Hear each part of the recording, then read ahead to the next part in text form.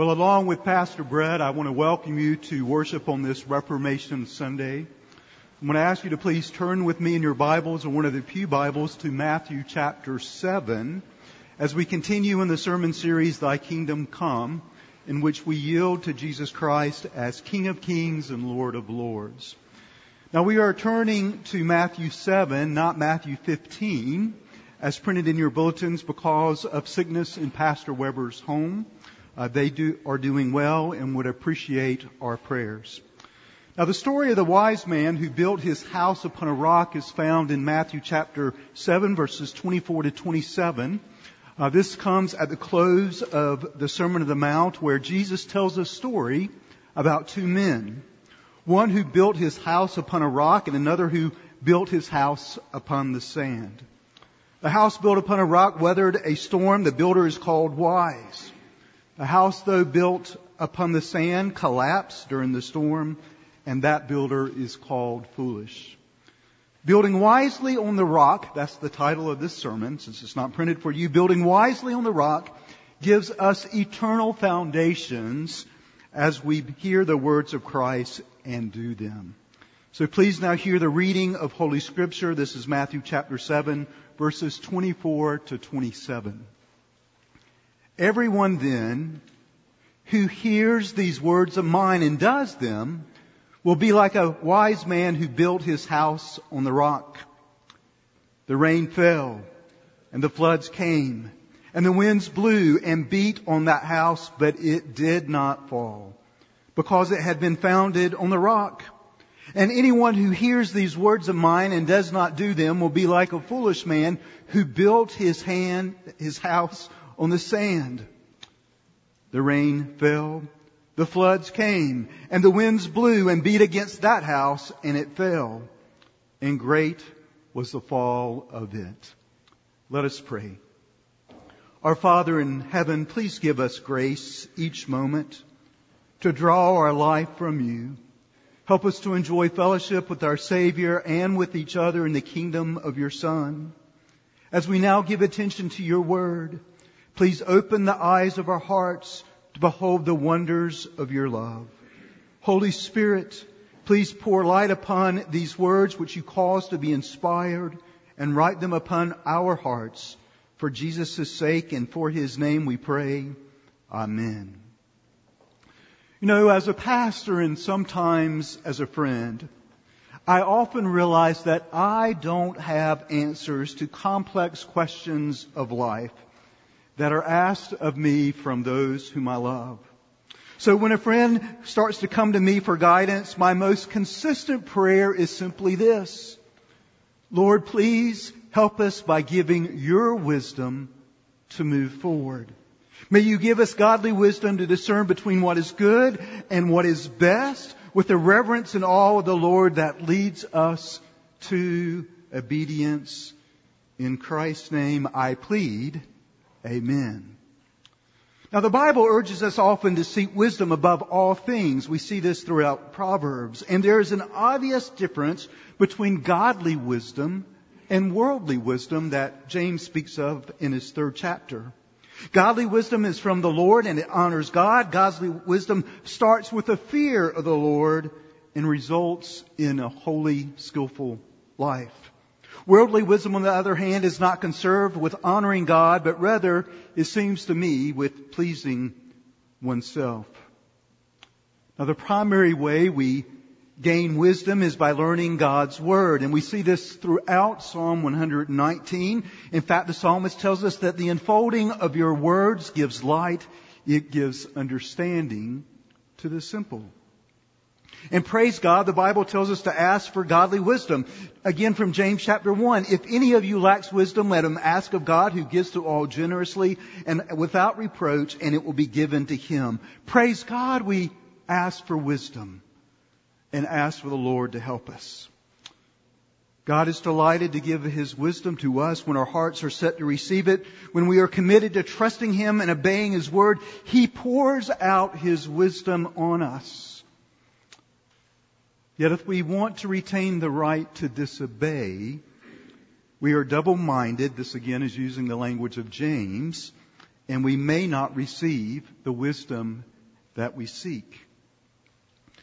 The passage we have read today is all about two builders who built two houses on two different types of foundations and two different results. And yet in building wisely on the rock, Jesus calls us to build on the certain foundation of Himself and His Word, to be about doing His Word, and that is wise.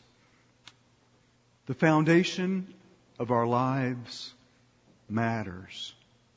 And in building wisely on the rock, we see three dynamics of our story. This is our outline this morning. First, there are some common comparisons of all of us. There are similarities. But secondly, there are some differences. There are some key contrasts. And thirdly, we'll see certain consequences about being in the kingdom already, experiencing Christ as King, and yet still the not yet of the full consummation of His kingdom. But let's start with the common comparisons, the similarities of these two different people. Both hear the word of Christ. At the beginning of verse 24 and 26, the two people both hear Jesus. Verse 24, everyone then who hears these words of mine and does them will be like a wise man. And then in 26, and anyone who hears these words of mine, so they're both hearing God's word, and does not do them, will be like a foolish man. Both builders in this parable hear the way of salvation. They both hear the gospel. They each have a reaction to it. Both build houses. Each build a house based on their understanding of what Jesus is telling them. The houses in this parable are pictures of what life is like, lived, how we live life in response to the Scripture. That is, each man builds a life based on how they interpret the message of God, our Savior. This means that people believe the message to a certain point. They each apply the words of Jesus to their life as they see fit.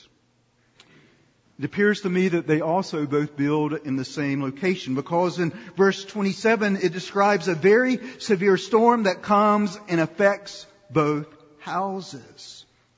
And there's implications for the storms of life. We all face specific joys and specific sorrows this side of heaven.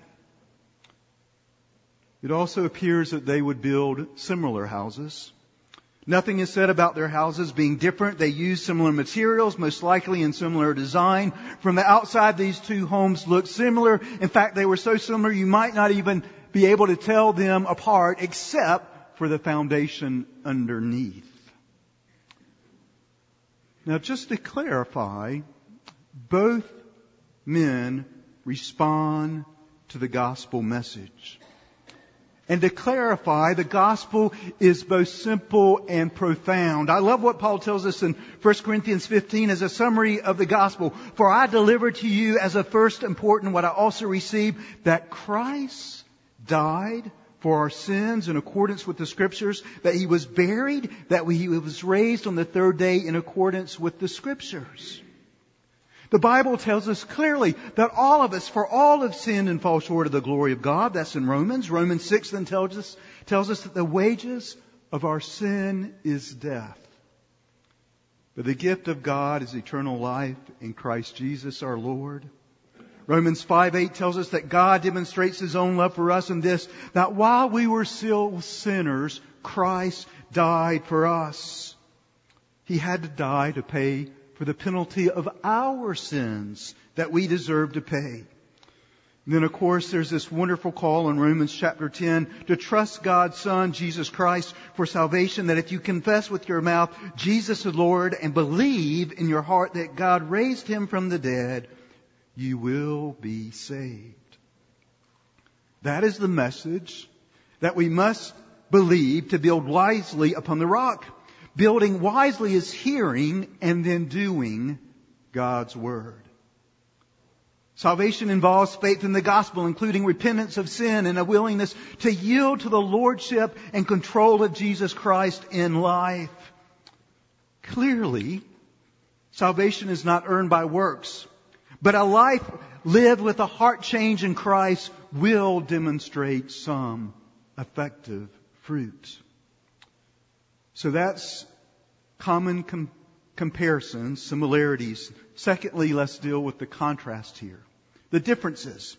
While there are several similarities, there are some very major differences between these two people that I think represent two types of people. Those differences are worth noting. First, one man builds his house on the sand. One man builds his house with what seems to be like little preparation or consideration of what is below it. He found a spot of his house and began to build. Sand is pretty unstable, ever-changing and moving. Sand offers little stability. Sand is not a good place to build a house. Sand does not provide a firm foundation. Now, in context, as Jesus explains this, building on the sand speaks of people who hear the gospel, but instead of believing the gospel and coming to faith in Jesus, they believe that they can build their lives on the sifting sands of perhaps human philosophy, worldly wisdom, multiple options to get to God, divided politics, religious achievement. They are driven by outward religious appearances and faith in themselves rather than faith in the Lord Jesus Christ alone that we see in the Scripture alone. People who build on the sand hear the gospel and they choose to do their best to save themselves. They hear the gospel and they believe the general message, but they choose to follow God on their own terms. To them, His Word is open to interpretation and to change. If He commands them to do something, they will obey only if they choose. If they don't like it, they simply won't do it. They build their house of their lives on self-will, self-fulfillment, self-sufficiency, self-satisfaction, and self-righteousness. Theirs is a works-based religion that has the appearance of being right, but that lacks the power to save the soul. And Jesus is addressing this throughout Matthew chapter 7. Paul describes that kind of person like this. It's very simple. Having the appearance of godliness, they deny its power. That's in 2 Timothy chapter 3. People build on the sand because, in one sense, it's easy. It requires little effort. It's just a little change here and a little change there. Life built on the sand requires, though, no commitments, no sacrifice, and no trust. They can be in today and out tomorrow and again the next day. Sand builders ultimately have their faith in themselves. But notice, secondly, one man built his house on the rock. Now, while one man built his house on the sand, the other dug deep down. This is actually in Luke's account of the same story. He dug deep down until he reached the bedrock and built his house on the rock. The rock does not move. It's unchanging. It's stable.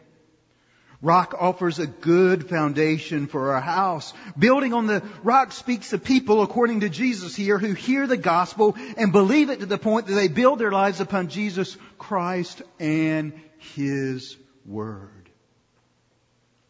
Wise builders understand that Jesus alone has the power to save their souls.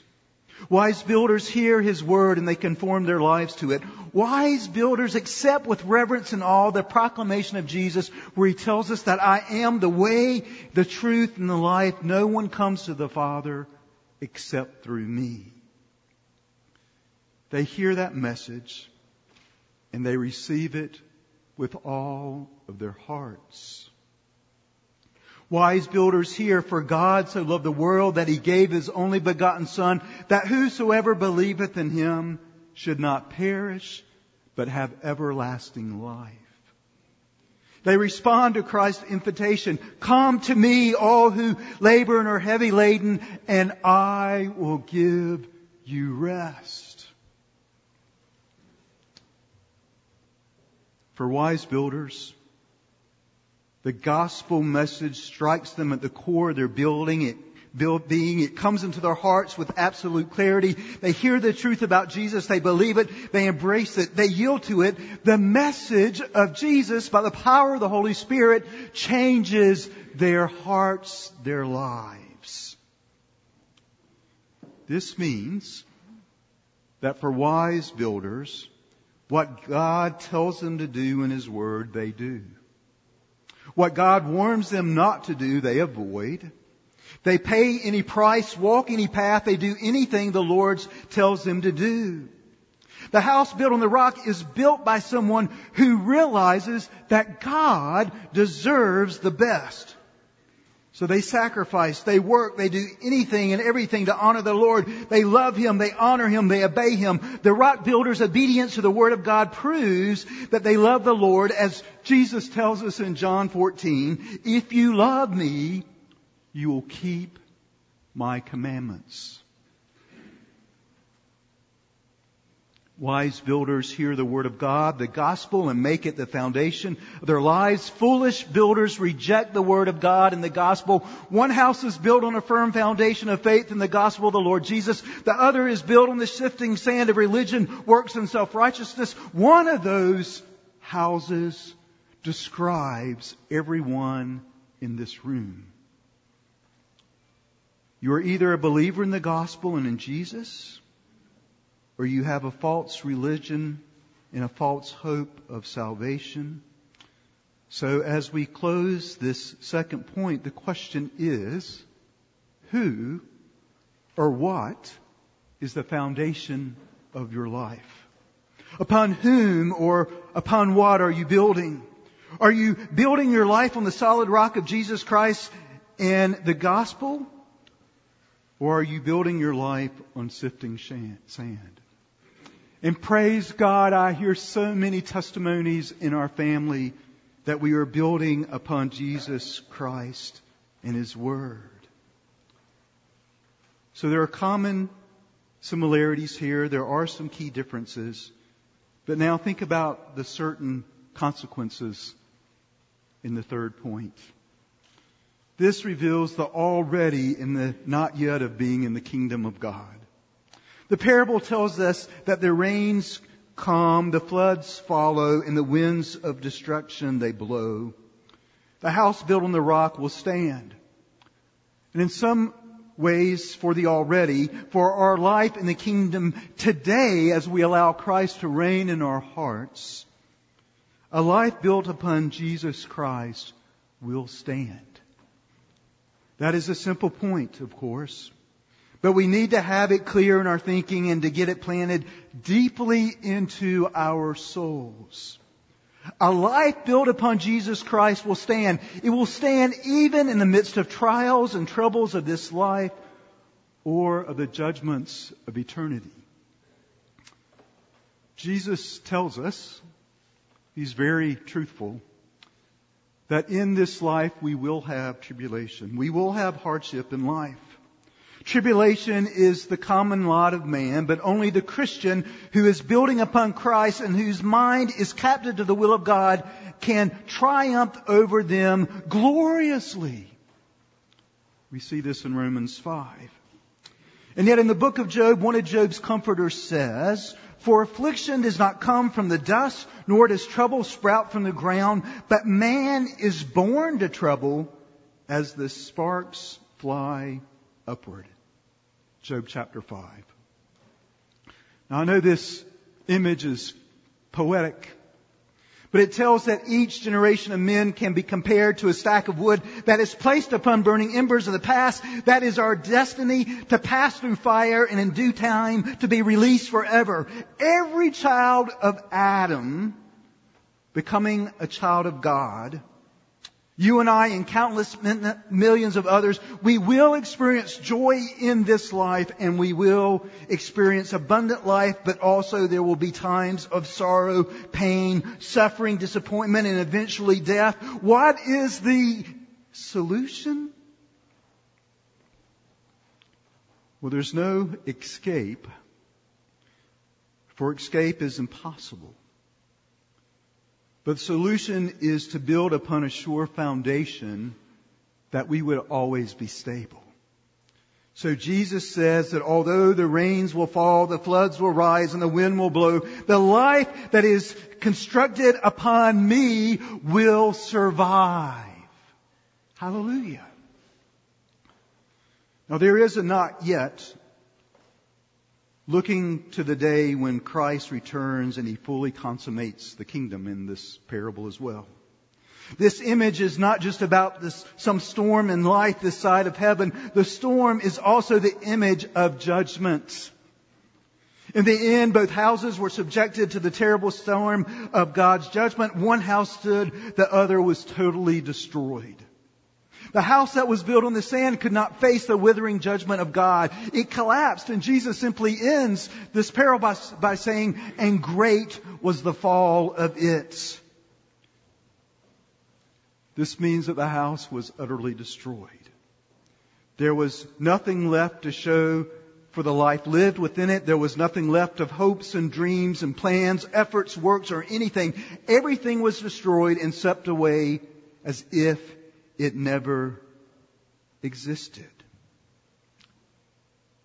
We are reminded that that day is coming when Jesus returns, in which we will be glorified. Praise God, our redemption will be complete as our bodies are restored with our souls. And yet also there is judgment. And Jesus, or John tells us in 1 John, whoever has the Son has life. Whoever does not have the Son of God does not have life. Yet praise God, notice that the house that was built on the rock that experienced the same storm, it was beat upon, this house was battered, but it stood against that storm. The house did not fall.